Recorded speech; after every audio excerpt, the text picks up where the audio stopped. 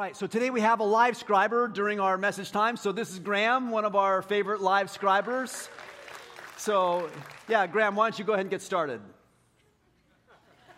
Oh, that's not how it works. I'm supposed to talk and then he writes. I forgot. So I've been on vacation a little bit, and I'll get back to that in just a minute. But a lot of eventful things going on, kind of an eventful season in my life and the church's life these days. So we just got done with 30 parties in 30 days. There aren't any more parties. You know, if you're like, I'm going to go to one in November, you'll have to host your own because they're kind of over. But how fun it was to be able to celebrate 30 parties over 30 days to celebrate 30 years of God, what God's doing among us here at Lakeside Church and in our region. Really some fun stuff. I got to go to about 22 or 23 of those parties. And yeah, insane, man, insane, but so much fun. And to see people who hosted parties, some people blocked off their cul-de-sac and invited everybody in. And sometimes the parties were just a quiet dinner around a kitchen table. And so a lot of variety in those things and a lot of different telling stories about what Jesus is doing among us and what he has done among us and things. So really, really fun. And if you were one of our hosts, thank you so much for hosting one of those parties. That's a gift you gave to the rest of us, so thank you for doing that. And we're probably not done partying yet, just we're done with the 30 and 30. Next time, well, wait 30 years and we'll come back to the 30 and 30. Here's the deal, how about this? At 60 years, let's do 60 parties in 60 days. I'm out, but you're in, so it's good. So, I think I'm out. We'll see about that. All right, so we have been talking about, there's other things I have to tell you. I almost got distracted. I have a granddaughter.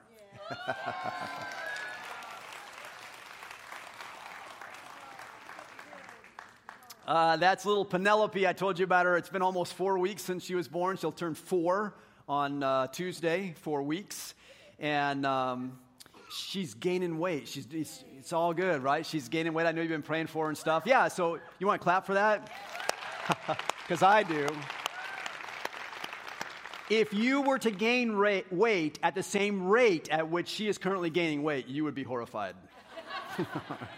She's put on like 25% of her body weight, in the last 4 weeks. So she went from 2 pounds, 6 ounces, and now she's over 3 pounds. So, yeah, it's exciting.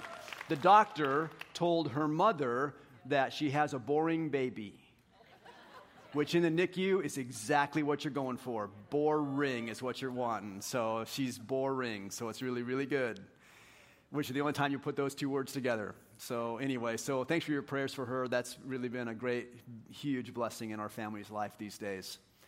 All right, now, so we've been talking about the life of Jesus, and if you come to Lakeside very much, you're like, well, we always talk about Jesus, and that's as it should be. We're his church, so we talk about Jesus. But sometimes we talk about him kind of in a roundabout way, like we'll look at the Old Testament, and then that points toward Jesus, or we'll look at some of the letters that are written in the New Testament, and they sort of point back to Jesus, and then look forward to how do we serve him and things. But these days we're talking specifically about Jesus and his life from the perspective of his disciple, Matthew. So Matthew wrote a story. It's called the Gospel of Matthew. It's all about the life and ministry of Jesus. And we decided, let's focus in on that. And let's really dial in on what Matthew says about Jesus. Now, Matthew's perspective of Jesus is that he's the King of the Jews. And he's the King of the world.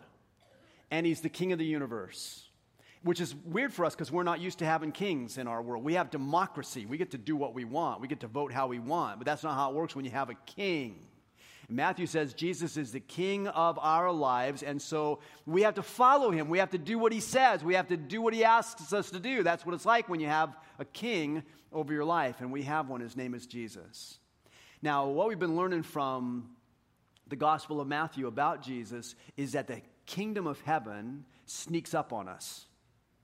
John the Baptist, when he came, he was talking about the kingdom of heaven, and he said it sneaks up on us. And when Jesus came, the things he showed us were the kingdom of heaven sneaks up on us. And so we started, and I think maybe since I've been on vacation, I thought I better go back and give you some review because I've forgotten where we were. And I don't know if you have, but if I have, I suspect you have because I put a lot of time into this part. So, let's just go back and relive the story. Now, the story of Jesus starts in Bethlehem, and you know that story, and we skipped over that part because we're coming to Christmas pretty soon. We'll get back to that then like we do every year, okay? But we started with the story where John the Baptist comes, and he announces Jesus is coming, and his message was the kingdom of heaven is near. John was kind of a crazy prophet out in the desert. He wore camel hair like suits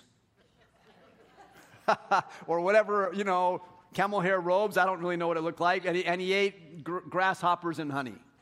And that's a little strange, right? And he's out in the desert. He's saying the kingdom of heaven is near, and he points the way to Jesus. And one of the things we learned from John the Baptist's ministry was that if heaven is heaven, it will always surprise you. If you think you've got heaven dialed in, if you think you've got God dialed in, you go, I know who God is and I know what he's like. If heaven is heaven, it will always surprise you. If it stops surprising you, you stop thinking about heaven. If heaven is heaven, it will always surprise you. And then we started looking toward the life of Jesus from John the Baptist, and we found out in Jesus' generation, there were sort of two groups of people. You know how everyone divides, like there's two kinds of people in the world, or there's two kinds of cereal in the world, there's two something. Well, there's two kinds of people in Jesus' generation. One group were a group called Judeans. And the Judeans lived primarily up in Jerusalem and the mountain area in the southern part of the nation of Israel. And they sort of thought highly of themselves. They were the religious leaders, the Pharisees, the Sadducees, the priests. They were the religious leaders, and they looked like they've got it all dialed in, like we know who God is. Heaven never surprised them, they thought. And they kind of looked down on everyone who wasn't a Judean, but there were these people up in the northern part of the country. They were called Galileans. And the Judeans looked down on them like, yeah, you don't really do it right, and you don't have it all dialed in, and you don't have all the theological perspective you're supposed to have. But it turns out that Jesus was a Galilean. And we found out that sometimes in our world these days, we who are Jesus followers end up looking at ourselves like we're Judeans, like we end up having a Judean perspective, and we go to the world, we've got it all dialed in, and you don't. We treat everybody who's not one of us like an outsider, like we're Judeans and they're Galileans. But we have to remember that Jesus also was a Galilean. And that perspective matters as we live our lives in this world. We found out that Jesus told a lot of stories. We call them parables. Parables are just stories with a point. They're stories where Jesus is trying to get us to understand something about the kingdom of heaven. And so we tell these parables, and they were about how the kingdom of heaven needs to get activated on earth. And when the kingdom of heaven gets activated on earth, lives are changed. So our whole mission is to transform people into followers of Jesus. And when we hear the stories of Jesus and the kingdom of heaven gets activated among us, lives get changed. So we've had this display up here over the platform during this whole series. And if you're newer with us, maybe you missed the explanation of that. There are over 1,600 ribbons from that display, hanging from that display, and every one of those represents a life that was baptized because they said, Jesus, I'm going to follow you, and I'm going to let you change my life over the 30 years of Lakeside's history. And I go, that's just the coolest thing. And I know we love to be creative and express things creatively, and we love to make change and things. And I'm like, I just want that one to stay longer because it's so amazing. And it's all about life change that's happened. A lot of you are ones who've been baptized, and your life is represented by a ribbon up here. And I just find that amazing. And next weekend, we're going to baptize some more people, and we're going to put ribbons up there for them. And their baptism is going to tell us that their life is being transformed by faith in Jesus. That's just amazing. Lives get changed when we follow Jesus because in the kingdom of heaven, Jesus makes broken things whole, which is a beautiful gift because the world is full of brokenness.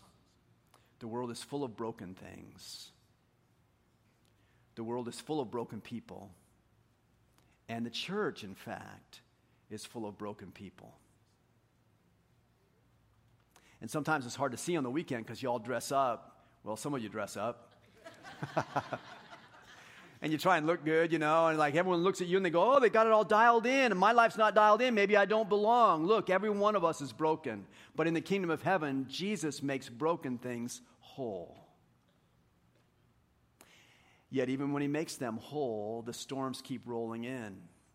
We talked right before I went on vacation, we talked about storms that come into our lives. And remember, Jesus was walking on the water. Really amazing thing. It's hard to walk on water when it's calm, but Jesus walked on it when it's stormy. I don't know if that makes any difference or not, but remember, Peter was in the boat with the disciples, and he's like, Jesus, if it's really you, tell me to come walk on the water, because he wanted really to walk on the water, which, like, that would be so great. But we found out the goal is not to walk on water. The goal is to get Jesus in your boat. That's what really matters. And the storms keep rolling in. So on my vacation, I had 2 weeks scheduled off, and I'd been planning a trip for about a year. We've been planning a trip to go to Utah, to the national parks in Utah, like Zion National Park and Bryce Canyon National Park. And Dawn and I were going to camp, which was going to float her boat, and we were going to hike, which was going to float her boat. It's going to be a lot of fun together. And really, we were looking forward to it. But then some things came in, some storms came into our lives. And so a mentor of mine, a pastor of mine that I worked with, served with when I was in Santa Cruz before we moved here to Folsom to start Lakeside 30 years ago, he passed away, and his family asked if I would come and officiate his service, which is a huge honor to do, but it cut into that vacation, and we thought, oh, maybe we won't be able to go. And then little Penelope, our granddaughter, was born, and it's like, well, we're not going. We're going to stay right here and be close to her, and so that's good. And so we thought, okay, now our vacation is going to get changed around, so let's do a little staycation thing, and let's sort of stay close to home. And we decided on the first day of vacation, we'd take a little motorcycle ride and go spend the night in Sonora, and then come back the next day and still be close by for the baby and things. And so we got our motorcycles out. We both have motorcycles, Donna and I both. You know, people find out we have motorcycles, and they go, does Donna have her own?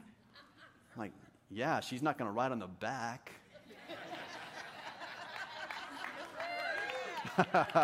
Yeah, says her, and I'm not riding on the back. So we both have them. So we got on our motorcycles, and we went down towards Sonora, and we got to Jackson, and we got into a space where we had to make a little turnaround, and Donna had an unplanned, unfortunate meeting with the asphalt that day. She dropped her bike, low speed accident, but she dropped her bike and she fell over and landed on her elbow, which pushed her arm up into her shoulder and broke her shoulder. So that was first day of vacation. And so this last Tuesday, Donna had total shoulder replacement surgery. And the storms keep rolling. I think of my wife. We sang a song today. I need a Savior to hold me, pick me up off the ground. I need you, Jesus, to catch me and remind me of the love that I found. We talked about when storms come in our life. We talked about this before that vacation, before that accident. We said when you're a follower of Jesus, you have to learn to worship Jesus. The wind is still blowing. When it's still stormy, when the waves are still steep and rough and the water's all around and the wind is blowing, you have to learn to worship Jesus while the wind is still blowing. You can't just say God is good when life is all good. I have friends, and they say this in great sincerity and honesty, and I respect that a lot. But people will say, when everything's really up and to the right and everything's beautiful, they're like, isn't God good? And I always agree with them. I'm like, yeah, God is good, but I always want to go back to them when, life's not so good, and I want to hear them say it again. Isn't God good? Because the truth is, if God is good when your life is good, God must still be good when your life is not so good. Or He's not God. You've created some other image of God. If God is only good when your life is good, you've created some other image of God that is not based on the Scriptures. It's not based on the character of God. And when the storms come, if you're a follower of Jesus, God calls us to live in such a way that we learn to worship Jesus while the wind is still blowing. And I'm practicing. That's my life these days. I'm practicing, and my wife is practicing. And I believe God is good. In the midst of this, God is good. Absolutely good. All the time. That's what I'm learning about Jesus these days. And everything we're talking about in the story of Matthew is stuff that is like right down my alley, because I need all these things we're talking about. Then Sean, when I was gone, Pastor Sean did a great job talking about how Jesus does things in our lives, and he wants them to like leak out into our oikos, into our network, and how other people can be influenced by the things that God does in us. And then Pastor John led us last weekend into Matthew 16, which is an amazing story. And I want to start there with moving into Matthew 17 today. I just want to make sure you remember where we were last week. So Jesus has all of his disciples up in the way up in the northern part of Israel at a place called Caesarea Philippi. And at Caesarea, there was this pagan shrine there. And people would come in, they would offer sacrifices to their pagan gods as they worshiped them. And Jesus had his disciples there, and he said, this is a good time to ask them a question. He said to them, who do people say I am?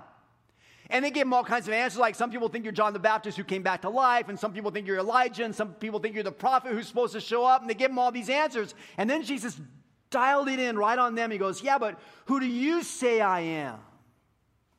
And Peter takes this moment, of course, to speak up as a spokesman for the group, and he goes, oh, I know this one. You are the Christ, the Son of the living God. And Jesus goes, ding, ding, ding, ding, right, Peter, you got one.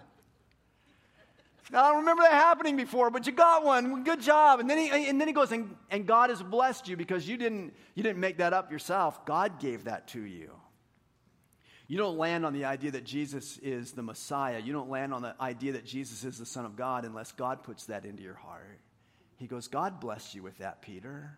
It's awesome. And then Jesus changed the conversation, because up until this time when Jesus was teaching, he tended to teach people this, that the kingdom of heaven is near. Same message John the Baptist had been giving. The kingdom of heaven is near. The kingdom of heaven is nearby. And now Jesus comes and he goes, the kingdom of heaven is near. But once Peter and the other disciples had landed on this idea that Jesus is the Messiah, the Son of the living God, then Jesus gave them the rest of the message,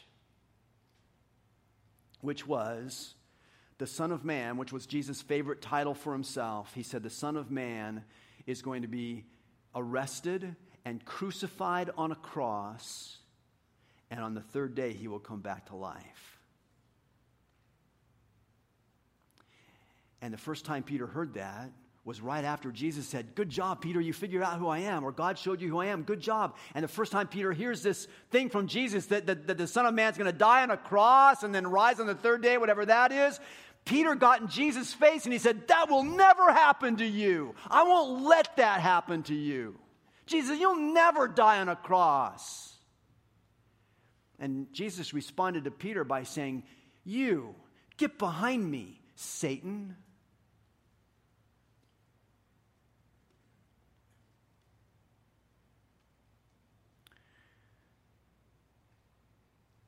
I'm like, Jesus, you could have softened that a little.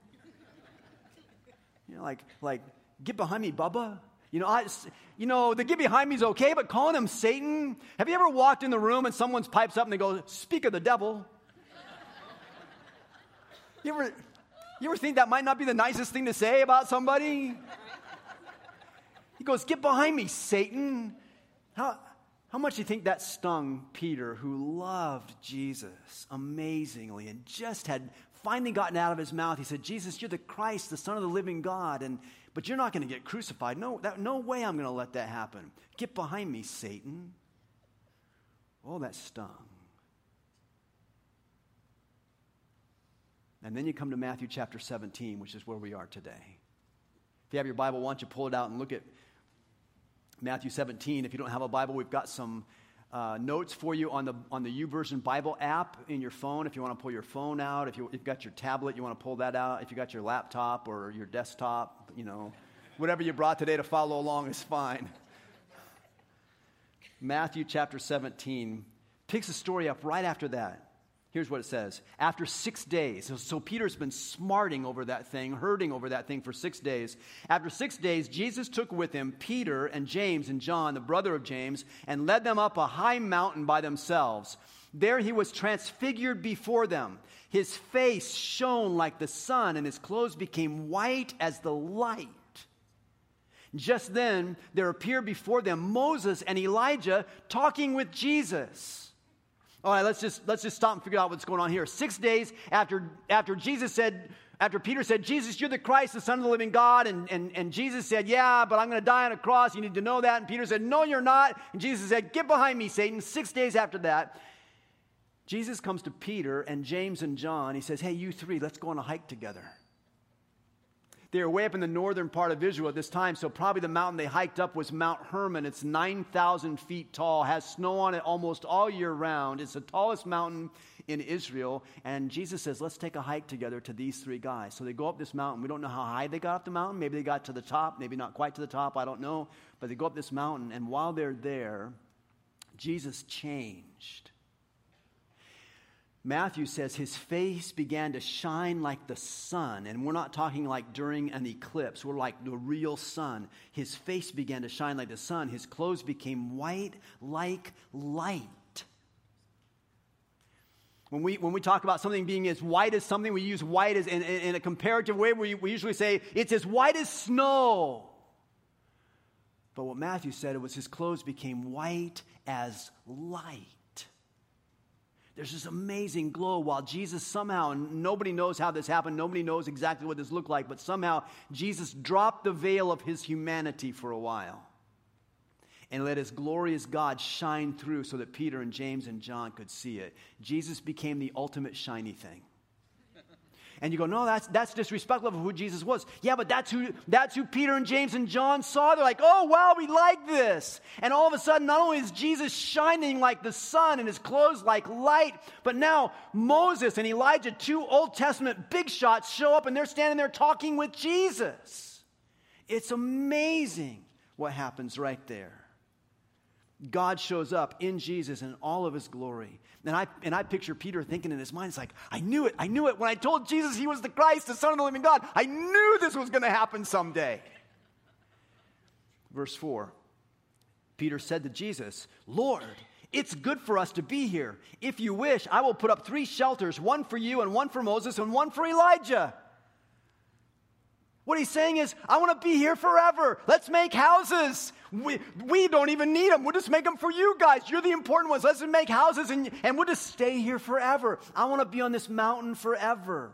It's like you go on a retreat. We have women up at the women's retreat up in Lake Tahoe today, or this weekend, right? And they're coming back today and they're so sad. Because they're coming off the mountain. You know, they're like, let's stay up here forever, at least till Monday.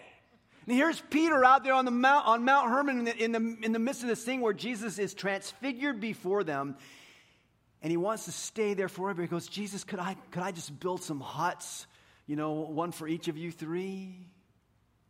Now, Matthew doesn't say this, and I'm trying to take most of our thoughts from Matthew's perspective, but just have to say to you, the Gospel of Mark also tells this story, and biblical scholars believe that Mark actually wrote down the memoirs of Peter.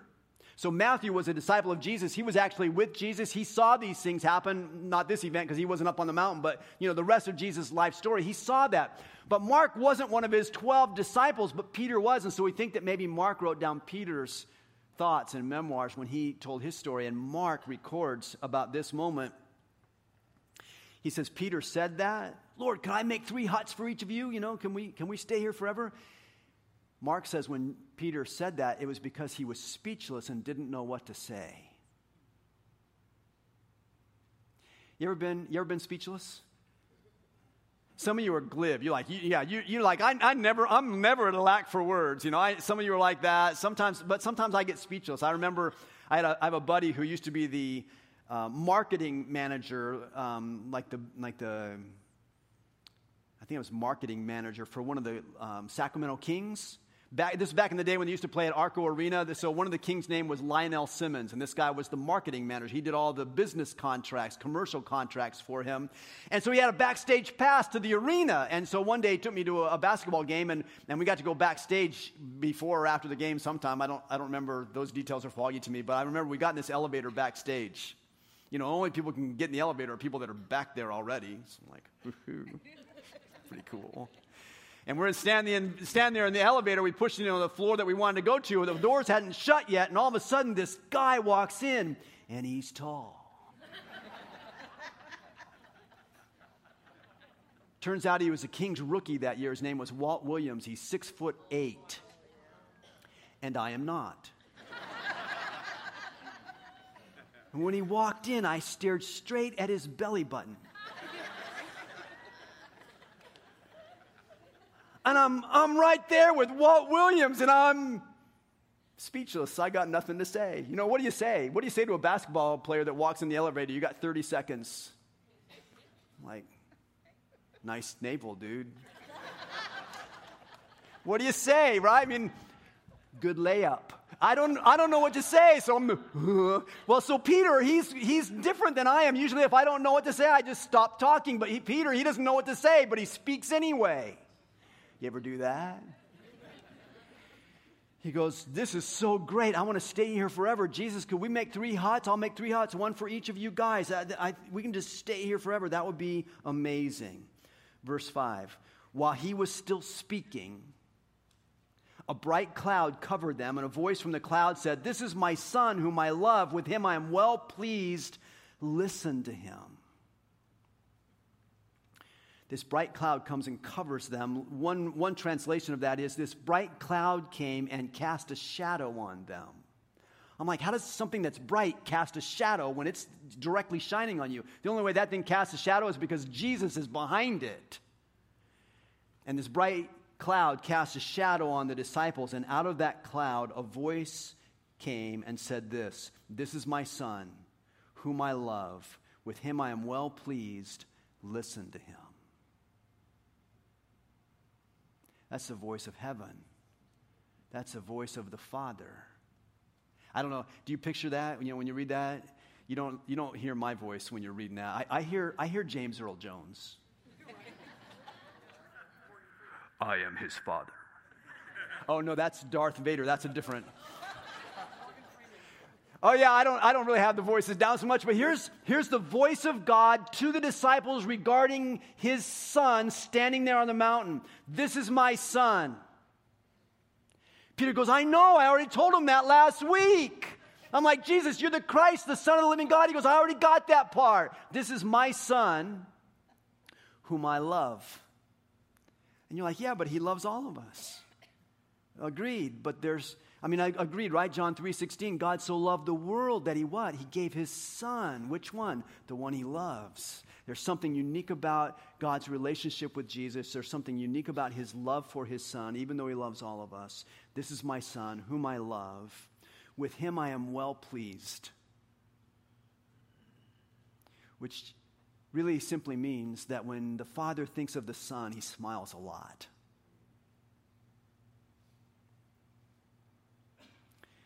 Listen to him.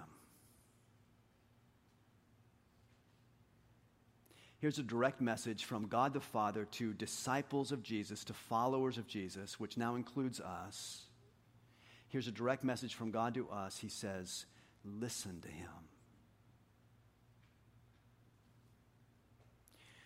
What I find in navigating my own life as a follower of Christ and then bumping into a lot of other people who are followers of Christ, I find that a lot of us listen to what we think Christ is saying. We get in our imagination something that we think, oh, this is what Jesus must be saying. And so we make some stuff up and then we sanctify it and we bless it and we go, this came from God. And the Father says, this is my son, whom I love. With him I'm well pleased. Listen to him. It matters that we listen to what Jesus says. It matters that we hear what he says. And you'll find that even the disciples missed some of the things that he said.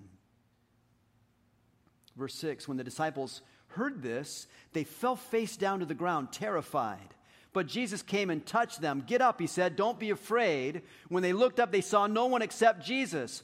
As they were coming down the mountain, Jesus instructed them, don't tell anyone what you've seen until the Son of Man has been raised from the dead. I love that Jesus comes up. Here's his disciples. They're flat on their face because this cloud, after the shiny Jesus and Moses and Elijah showing up, that didn't frighten them enough. Now this cloud comes with a voice, and when they hear the voice, they hit the deck and they're face down on the ground. And Jesus, I love this, he comes up to them and he touches them. I mean, I could see Jesus going, come on, you guys, let's go. It's time to go. Get moving. No, first thing he did was he touched them. There's a compassion about Jesus which is amazing. He touches them, and then he says some things to them. He says, get up. Now, this is my son whom I love. With him I'm well pleased. Listen to him. He says, get up. It's the same word that is used for the word when Jesus said the Son of Man will be crucified, and on the third day he will rise again. On the third day he will get up. It's the same word. He says to his disciples, rise. And then he says, don't be afraid.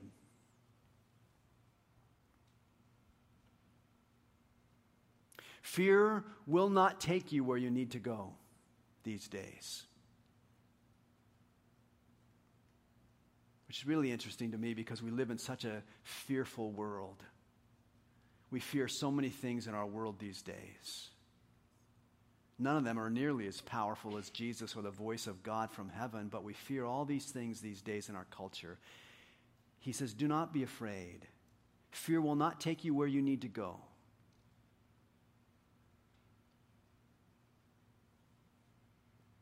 And then he says, and don't tell anybody what you've seen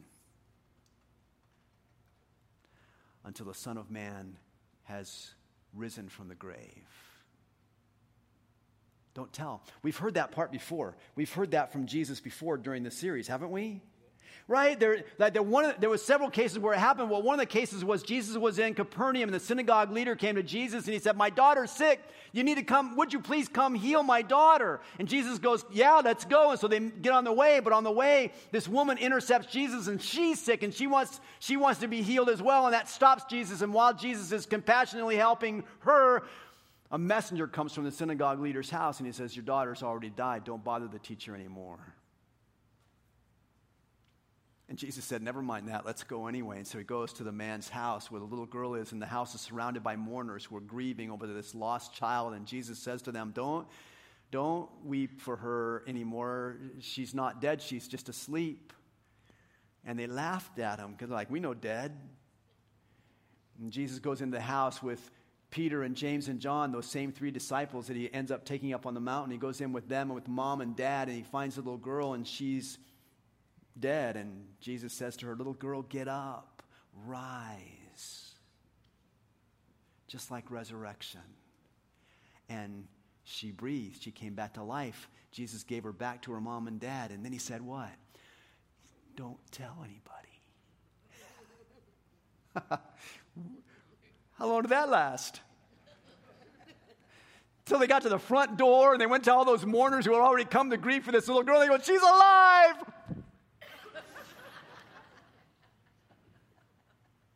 Now Jesus comes down the mountain with these disciples, and he goes, don't be afraid. And then he says, don't tell anybody until the Son of Man has been raised from the grave. This is my son whom I love. With him I am well pleased. Listen to him. But the disciples never heard the last part. Verse 10, the disciples asked Jesus, why then do the teachers of the law say that Elijah must come first? I'm like, whoa, Peter, when did you become a theologian? What's with the Bible question? Why does the scripture say that Elijah must come first? That's so weird. Jesus just talked about his resurrection. It's like, well, then why does Elijah have to come first? He's trying to figure out some theological conundrum they had in that generation. And I can't be too hard on Peter, because when I come to this passage, I've been reading this passage for 40 years or so. When I come to this passage, I always come up with a question. It's not, why does Elijah have to come first? My question when I come to the story of the transfiguration of Jesus, my question is always, how did Peter and James and John know that was Moses and Elijah? I mean, right? They never met him. They didn't even live at the same time, and they didn't live at the same time with the disciples. How'd they know? And I'm like, but that's irrelevant. This is my son, whom I love. With him I'm well pleased. Listen to him. Don't tell anybody until the Son of Man has been raised back to life. The question should have been something like, Jesus, what is that about? What's resurrection about? We don't know this resurrection thing. See, the disciples got on this mountain with Jesus, and they wanted to stay there with Jesus forever. They wanted to stay on the mountain of power forever. They want that moment never to end in their lives, because they're all about power. They're all about the shiny things in life. And what you find out about Jesus is that Jesus is king in ways more important than power. Jesus is king in ways more important than power. You're like, power's pretty important. But Jesus is king in ways more important than power. Look at verse 14. When they came down the mountain to the crowd, a man approached Jesus and knelt before him. Lord, have mercy on my son, he said. He has seizures and he's suffering greatly. He often falls into the fire or into the water. I brought him to your disciples, but they couldn't heal him. You unbelieving and perverse generation, Jesus replied. How long shall I stay with you? How long shall I put up with you? Bring the boy here to me. Jesus rebuked the demon, and it came out of the boy, and he was healed at that moment. Then the disciples came to Jesus in private and asked, why couldn't we drive it out? He replied, because you have so little faith. Truly, I tell you, if you have faith as small as a mustard seed, you can say to this mountain, move from here to there, and it will move. Nothing will be impossible to you. Jesus is king in ways more important than power. For example, Jesus is king in compassion. He comes from the spectacular on the mountain to the mundane back on the flatland, and he comes to this father whose son is terribly sick and terrorized by a demon, and Jesus compassionately heals that boy. He's king of compassion. But in the midst of that, he says to the people that were there and to his disciples, he says, you unbelieving and perverse generation. I'm like, wow, that's pretty strong too, Jesus. That's a pretty provocative statement you're making there. It doesn't mean perverse in the sense that we often mean it in our culture in sexual ways. It means twisted. You've twisted the kingdom of heaven. I told you the kingdom of heaven is near. The kingdom of heaven has come near you, but you've twisted what it's like. You don't live by faith. The kingdom of heaven is always lived out by faith. You have such little faith. You're my disciples. You already know that I'm the Christ, the Son of the living God. I'm amazed that you live with so little faith. Because faith is normal in the kingdom of heaven. And the King of compassion calls them to a life filled with faith. And then he says this, verse 22, when they came together in Galilee, he said to them, the Son of Man is going to be delivered into the hands of men. They will kill him, and on the third day he will be raised to life. And the disciples were filled with grief. This is my Son, whom I love. With him I am well pleased. Listen to him.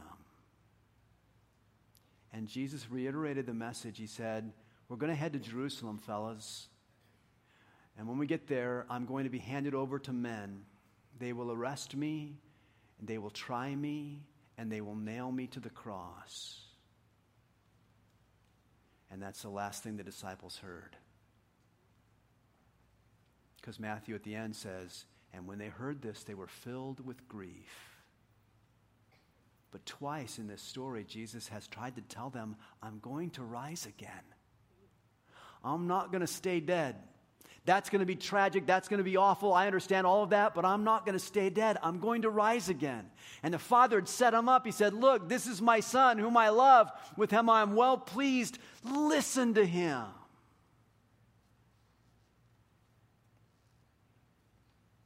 Listen to what Jesus actually says, not what you thought he was going to say. Not what you believed he might say. Listen to him. This is my Son, whom I love. In him I'm well pleased. Listen to him. Jesus, I pray for us today in this. I pray that our ears would be better tuned to you. There are so many ways, Lord, in which we want you to fit into our schemes. We want you to fit into our way of thinking. There are so many ways in which we get distracted from who you really are. and what you really say about yourself. And we miss it. And we miss you.